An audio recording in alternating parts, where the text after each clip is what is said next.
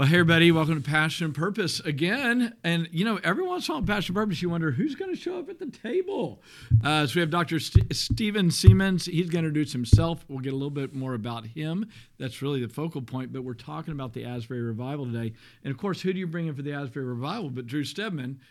Soon to be Dr. Drew Stedman. Yes. You guys know Drew. 10 years. He serves as one of our overseers for the Antioch movement. And we're going to let Drew kind of lead us in questions about revival, what's going on. But I'll do the first question. Stephen, introduce yourself. Tell us your history, what you're all about. And again, one more time, this is the Asbury Revival. Well, it's just so good to be with you, Jimmy and Drew, and the way the Lord has just brought us together.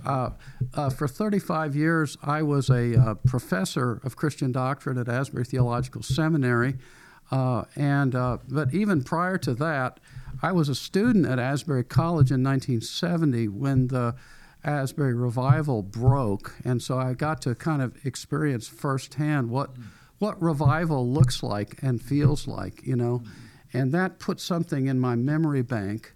And captured me in a way so that in a way all my life I've known what can happen when God comes, and I've seen that before.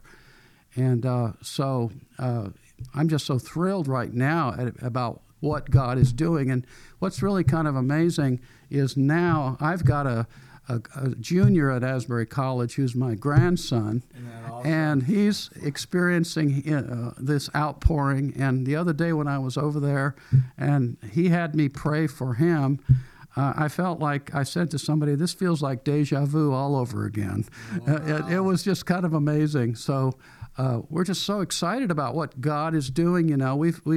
We've been praying for this and laboring for this, and there's been a lot of people in the body of Christ that have been crying out for the Lord to move. And I do believe these last 3 years or so, since COVID, this has been a time when the Lord has really been sort of exposing a lot of things in the body of Christ and showing us how our version of church just really isn't working, and it's actually bankrupt. It's the Laodicean church, but I think now Jesus is on a mission, particularly to capture this young generation, these Gen Xers, because that's what's really happening. I think that's the focal point of this revival that's happening, and I'm just thrilled to be a part of it. I was there.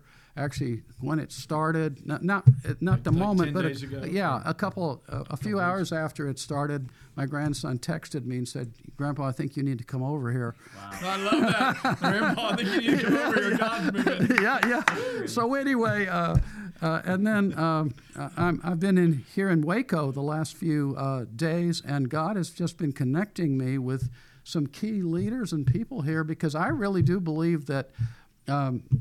Ready or not, here Jesus comes to Baylor. Yes, come on. Something's happening. I love that. Yeah. Hey, so, I'm going to let Drew lead with a few more questions. I got one more before he jumps in, and that is, you had shown me a picture of you guys' prayer meetings. Y'all have been praying that water tower thing. Just tell that picture. Hopefully they can grasp it. Because prayer always precedes a move of God. They don't just show up. Yes. Right? God burdens a group of people. Yeah. So talk to us about that. Yeah, that always happens. And really back in 2019, there were a group of seminary students that really, the Lord just moved on them and gave them this burden to pray for revival.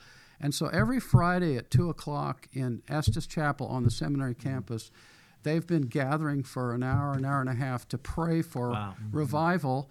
And it's been small, it's been few. There's nothing glamorous about that whole thing. It's just they've just showed up, and they've persisted in that. And one of those guys got a vision of the water tower in Wilmore. And if you know about our city, there's this large water tower. It's really the highest point in Wilmore, and it has a cross on it. It's kind of on the property of Asbury University, and anyway, he got this vision of Jesus with kicking over with his foot, kind of kicking the water tower over, and the water from the water tower just pouring on Asbury University, and then down the hill to the seminary, and so it was kind of interesting because this summer. My nephew and we both live sort of near that. We noticed they were cleaning the water tower. They sandblasted the thing. It hadn't been done for a number of years. They cleaned the inside of it, the inside of the cup. Are you trying to say there could be something prophetic? I think there's something.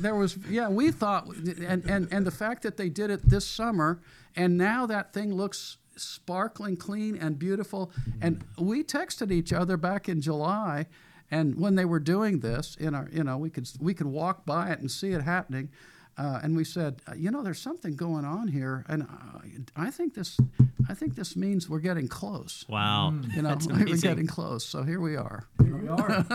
That's amazing. Yeah. Well, take us in. You're sharing about being in that chapel a couple hours, and I'm sure most people have probably at least picked up that something's going on. But I'd love to hear from your perspective of having been there, knowing the students, knowing the campus. What's it like? Well, it started. A sermon was preached in a typical Wednesday morning chapel, and the guy that preached, Zach Meerkreeps, comes out of an Orthodox Jewish background. He's a Messianic Jew. Okay. And I think there's something significant about something that. there? I can't figure all that out yet though. But something tells me that's important. But he preached, and if you go back and listen to it, and he would tell you that really wasn't one of his best sermons, but he called the students to radical love, and in order to radically love Jesus according to Romans 8, the latter part of Romans 8, he says, well, guys, there's 30 commands in here. Let love be genuine, hate what is evil, all those little, he says, but the focus of his message was if you're going to live up to this, you need to experience the love of Jesus. Because this is not going to happen in human strength. And so he called them to that. And about 20, 25 students hung around after chapel and stayed and prayed. And then the praise team, they usually kind of has a closing song. They just continued on singing.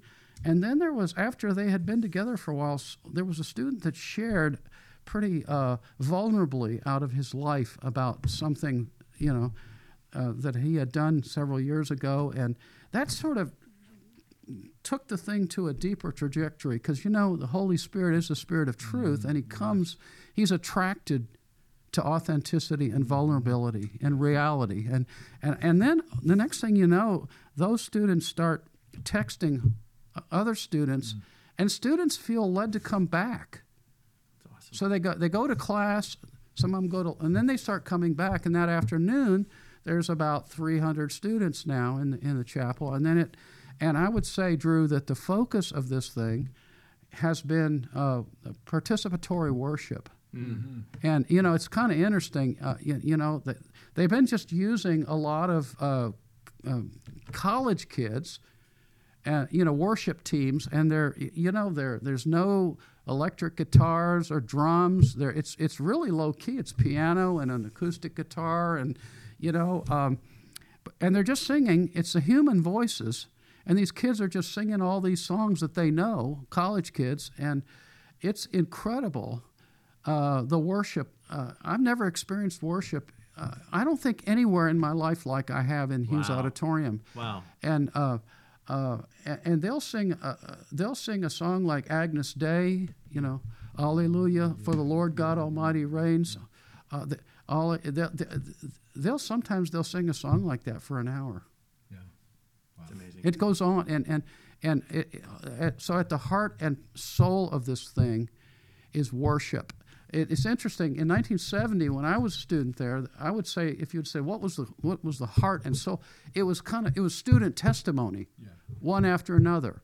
Right. There's still some of that going on at different times, but more than anything else, it's this worship. And when you're in the Lord inhabits the praises of His people, and you come into that, and then folks enter into the presence of God. And then there's confession. They feel there's confession and repentance. And folks, at times they will sort of have an altar invitation. Sometimes there'll be a short exhortation or preach a sermon.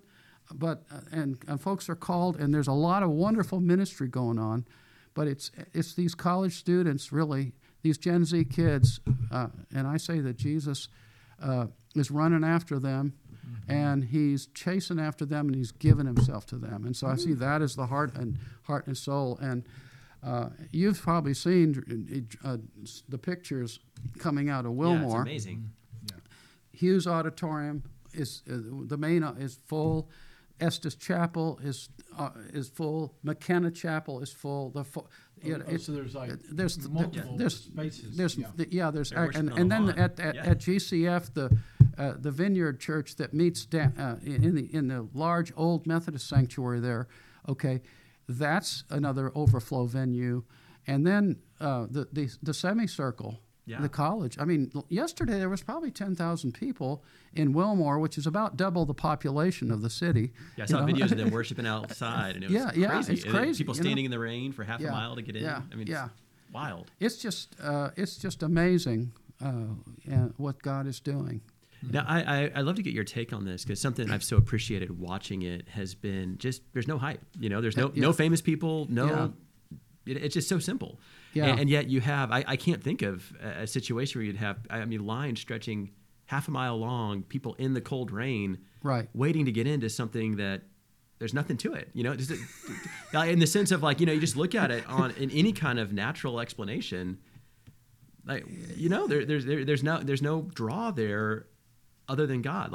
Yes. Take us, what are your thoughts on all that? Well, I do think that one seminary student, Madison Pierce, wrote a kind of reflection, and he talked about how his generation and Gen Zs, given some of the things they've experienced, I mean, they're the most anxious generation, and they're suffering with anxiety and depression and those kind of things. And he's suggesting that this kind of low-key, non-hype, simple, quiet approach is just what it speaks to their heart and soul in a profound way. That's amazing. And so I think that has something to do with it, but it truly is, well, this has got to be God, because it sure isn't the preacher. It sure isn't the quality of the worship band. It sure isn't, Now, I have to say, the folks that are stewarding this, I think God is giving them all the wisdom and grace they need. I've been so impressed and watching them. They're doing a great job, but given, in spite of all that, it's just hard to explain in human terms. Yeah, I was reflecting on that, because I doubt hardly anybody knows their names. You have to right, probably right. be an insider, but Right. what they're stewarding and the leadership they're walking in right now, so impressive to me. Yeah. But it's the humility underneath it all. They haven't put themselves front and center, and I think there's probably something to that of leaning into humility in this season that then is allowing them to steward such an outpouring of the Spirit. And they've been kind of intentional. They've had some folks that have showed up, some big Christian worship leaders and so forth, and they basically have said, well, welcome, but you're not here to lead worship. That's so great. You're just here to enter into worship. Yeah. And those folks have responded, well to that too. I mean, but they've really have tried to keep it that way, and I think that's important. Yeah, I was just, on that humility thing, I think that humility creates the platform for these kind of things, but it's also the sustainability of it, right? Yes. Preach to us about revival and humility, the importance, help us out a little bit. Yeah. Well, I'm more and more convinced that what makes God godlike is that He can go low. That He can go low. Beautiful. It's not though He was in the form of God, He emptied Himself. But some of the New Testament scholars are saying, actually, if you look at the Greek there, it actually just says it just because he was God, he could go low. Yeah. Wow. Because he was God, he could go. And that is it 2 Corinthians 8:9, the Lord Jesus Christ, who though most of the translations say though he was rich, he became poor.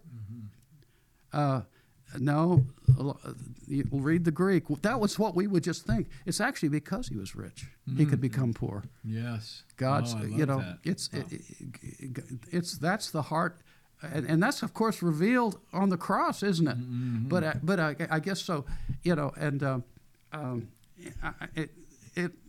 you got me going on this, Jimmy. But I was thinking about one of the early, the Desert Fathers, who was getting tempted. The devil was doing everything he could to try to tempt this guy, and he just couldn't get him and get to him. And finally the demon said, I can't get to you. Why? And the father said, well, why is that? He says, because you're so humble. And you think about it. Wow. The essence of what Satan did was pride. Pride. Yeah. And so Right. this is now taking that and sort of applying it then to revival, and this is generally true when revival comes. The folks that are stewarding it, they have enough sense to know this isn't about them. Yeah.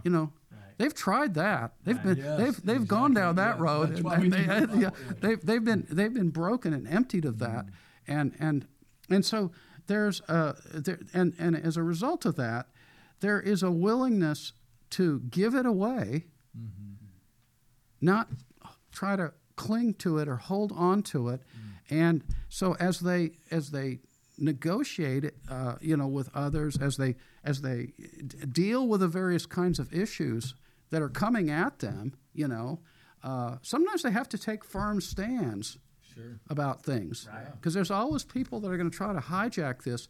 But even in doing that, they do it in a gracious, humble way, and so it just seems like,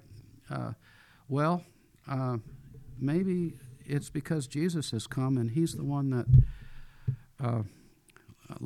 made himself nothing, right? Right. Yeah, yeah. So it's I guess if his spirit comes, I remember Oswald Chambers writing somewhere that he said the love passion of the Holy Spirit is self-sacrifice. Yeah. Wow. That downward direction. Can I go low enough? I'm also reminded of something that Mother Teresa said. Someone asked her, how did this happen? And her response was, well, I'm just a little pencil in the hand of my God who's writing a love letter to the world. Wow. And I like that. She didn't say a big pencil. She said a little of those little golf putt golf, all those, just a little. And I think our problem is, we just don't want to be little enough, do we? Wow. Wow. It's a convicting thought. Wow. Beautiful. Anyway. Yeah, I think that's such an important reflection, because if history is a guide, it seems like God's going to keep pouring himself out. And I think the question could be for us of, are we willing to let God be God, and are we willing to humble ourselves and come under what he's doing, or does that get caught up in our own selfish ambition and pride and envy and arrogance and all the different stuff that we bring to the equation? Yeah. So Stephen, here we are, right? We're in the middle of the outpouring, social media, everybody's getting, actually this is a social media piece, us talking about this. So what are you, like for us, right? We're here in Waco, Texas, we got great churches here in the city. There's a unity thing God's doing. Maybe even today could be a day of incredible breakout. What would your counsel be to people who are not only hungry for revival, but expecting it to come? What do we need to know to be good facilitators of the grace of God? Of course, humility, but what do we need to know just practically from your I guess if we've talked about the first thing here that's in 2 Chronicles 7:14, haven't we? If my people will humble themselves and pray. So I think I would encourage everybody here first of all, personally pray and ask the Lord to send revival to Waco, to Baylor. But then I think it's important that we find other believers who are of the same mind, and regardless of where they are denominationally, different from us, if we can come together and corporately pray and actually reflect that John 17 unity a little bit. Well, there's something else that God says He'll bless according to Psalm 133. You know, but I would say pray, and I think this is a time to really seek God's face, knowing that this is a time He wants to be found. Isaiah talks about seeking the Lord while He may be found, calling upon Him while He is near, and this is a time when He's near and when He wants to be found, and He's giving Himself to us. And so I think we can come expecting, to be met by God. I do think something, when you're in a season like this happens. This causes everyone's faith level to rise, as it were, and then turning from our wicked ways, asking the Holy Spirit to show us what are the wicked ways, Lord, that you want to work on in my life and to deal with in my life and to set me free from in my life. I guess it's right there, really, in a way, right in front of us. Yeah. And maybe, too, the last thing, given the humility piece, maybe we need, those of us that are kind of in leadership roles, we need to let the young lead the way on this. We need to let, because I think we're going to see the rising up of college students and the young, because that's who God wants to raise up as a kind of an army, and we got to encourage and pull back a little and let them go for it. Love it. So you have this unique perspective of having lived through the 1970 revival. What was the experience after that outpouring? So God's moving, 1970, and the years later in your own journey, and then what you saw with your friends, your contemporaries, and in the church at large. Well, one thing too about the 70 revival, it was a convergence, that the Jesus movement, the Explo 72, the charismatic renewal that was going on in bringing the Spirit into mainline churches, openness to the Spirit, all those things were converging and doing something. I think Jesus reaching out to my generation, the baby boomers, but I think you see the long-term results of that in terms of the many ministries and churches and things that, even this Antioch movement, I think, has some connection to that, really. I mean, how you guys, came out of that a little bit later, but it was all... the Jesus movement shaped and formed everything. The movements of today. And what I see, obviously, is I think those things have now matured into, and some of them have become institutions and so forth, and something new obviously has to happen here. I don't know when we really, as a church, American church, begin to really lose our way. But I have to say that's happened, really over the last decade or so, or 15. I guess maybe going back to the humility thing, we got too big for our britches. And the whole celebrity, we got sucked into, all of those kinds of things, and that's why we've become, you might just say, impotent and powerless, and God's having to do something new. That's not a really good, thorough answer, but no, it's a great answer. Let me follow up with it. If you could go back in time to yourself as a college student coming out of that revival, what would you, knowing what you know now, what would you tell yourself? Well, I'm not sure what you can tell college students. I often say, as a seminary professor teaching 20-somethings, they tend to think they've got the world by a string or something. They've got a lot to learn yet, So I guess I'm almost saying I'm not sure. I would just say the important thing most important thing I would say to myself back then and to anyone today is continue to walk closely with the Lord, Yes. and to and all the spiritual practices Yeah. and disciplines in the Wesleyan tradition that I come out and we call them means of grace. They're just God's appointed places of waiting. He's kind of told us, if you want to meet me here, do this. You know, Yeah. read the Bible. You know, Pray. pray, exactly. Fast. Listen, you know, yeah. you listen, and I just think cultivating that relationship with God. You know, I go back to something that Oswald Chambers said. You know, the main thing about Christianity is not the work we do, but the relationship we maintain and the atmosphere produced by that relationship. And that's the one thing that he said that is Satan doesn't want us to look after, Right. but it's continually assailed. It's Yes. you know, and so I would just say walk, you know, because I think, you know, it's there. We're not, revival is the exception, not the rule. Right. The revivals kind of jumpstart things, Yeah. and we praise God for them. But there's the need for, you know, God took the people after they saw the fireworks of the Red Sea.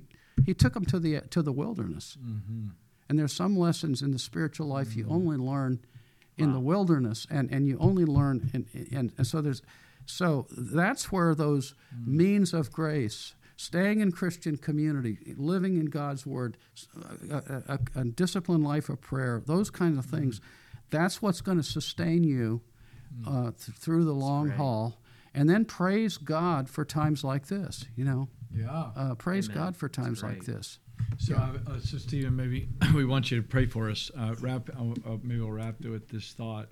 You know, obviously coming out of 2021, all that, we keep talking about that, you know, as a reference point. But we had this prayer where we said, God, we're not looking for a little help. We're asking you to come take over. Right? Because that's the heart of revival is preceded by this desperation. Yes. We're out of answers. Yeah. God, come and take over. And then he comes, right? Yeah. That's his delight. And Yeah. that's what we're praying, not just for Asbury, but and not just for Baylor. We're praying for our whole nation, and ultimately that it would flood to the world. So Desperation is the key, you know. It's you hear me quoting Oswald Chambers a lot, but he says the greatest blessing spiritually is the knowledge that we are destitute. Yes. Until we absolutely. get there, our Lord is powerless. You know, Lord, you know, make us destitute. You know, radically desperate. You know, humility. Yeah. You know, once again, you know. Well, pray that for us. Pray for all the listeners. Pray that we would enter into it. Just pray for us, brother. Jesus, humble one, would you send a spirit of humility Yes, God. across your church, particularly in our land here? We who have so much, and yet we think, and yet we don't know how little we have because we have so much. Forgive us for our self-sufficiency, and set us free, Lord, to be desperate again. And we thank you, Holy Spirit, that you're the one that creates in us humility and desperation. We need you to do that work in us. We ask you for the gift of desperation, Yes, God. destitution. We pray you'd send that on us and on these communities, and we just pray, Lord, for the increase that, as John the Baptist said, I just want to decrease so he can increase. So Jesus, cause us to decrease so you can increase. Yes. And we say, more, Lord, more, Lord, more of your presence. Praise you, Lord Jesus. And we pray this in your name. Amen. Amen. Amen. Come, Lord Jesus. We love you guys. Thanks for listening in, and look forward to following Stephen's journey and all of our journey as Jesus moves in this hour.